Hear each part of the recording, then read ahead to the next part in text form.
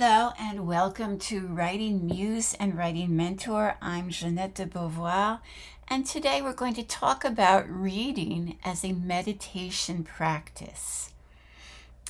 Once upon a time, as all good stories must begin, Alan Watts asked Joseph Campbell what kind of meditation he did. Remember that Campbell had researched and lived with different faith practices all over the world. His answer to Watts was simply, I underline sentences. Reading can be meditation, but it can fall short as well. In order to become meditation, reading has to be intentional. In other words, underline sentences. Poets bring us images. Novelists bring us stories. Both of those things can change our lives if we allow them to. There's a meditation metaphor I encountered recently, probably because I've been spending time thinking about flying. The metaphor is this. Think of a stormy, dark sky, and then imagine flying up through that turbulence and emerging above the clouds into a sunny blue expanse of beauty. When we meditate, we're not trying to get rid of the storm. We're just remembering what there is above it. Another way of looking at that metaphor is just the opposite. Let's take the surface of the sea. It too can be turbulent with wind and waves creating white caps and currents. But drop down below that surface, and there's a whole world underneath that's not affected by changes in weather. It's deep and it's rich, it's teeming with life.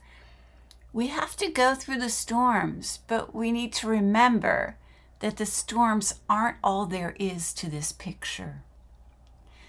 So these images bring us back to the understanding that meditation isn't trying to get rid of the clouds or the storms at sea, but remembering instead that that's not all there is. And I believe that when you're reading, when you're really reading, when you're immersed in the words and the images and the stories, then you're experiencing the same thing. There may be things in your world that are stormy or sullen, but you can break through them and discover this whole other world. And then that's when the magic happens, because the rest disappears.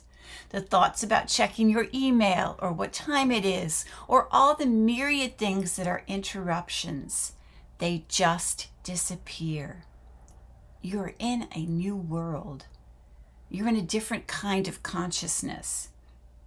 And the best part of reading as meditation is that when you close the book, it stays with you.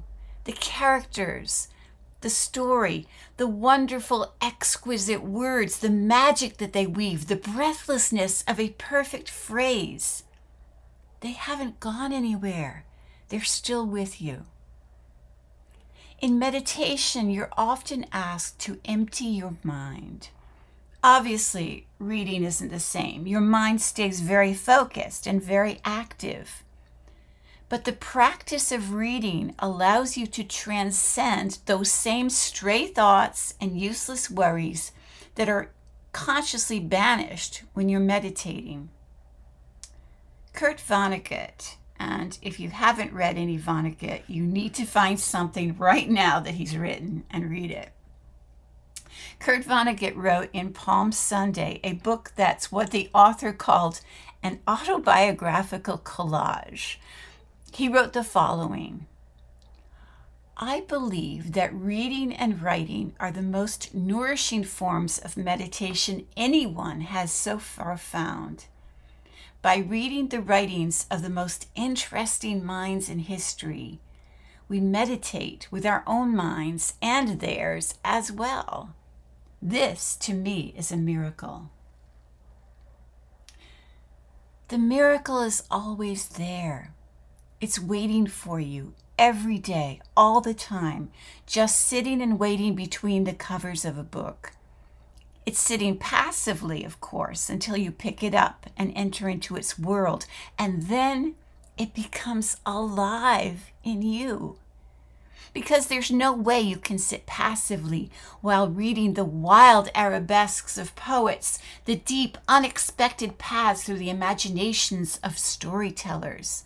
Plunging deeply into these mysteries is, in fact, the opposite of passiveness. Words only work when they encounter someone's heart, when they encounter someone's soul. In other words, as Joseph Campbell said, underline.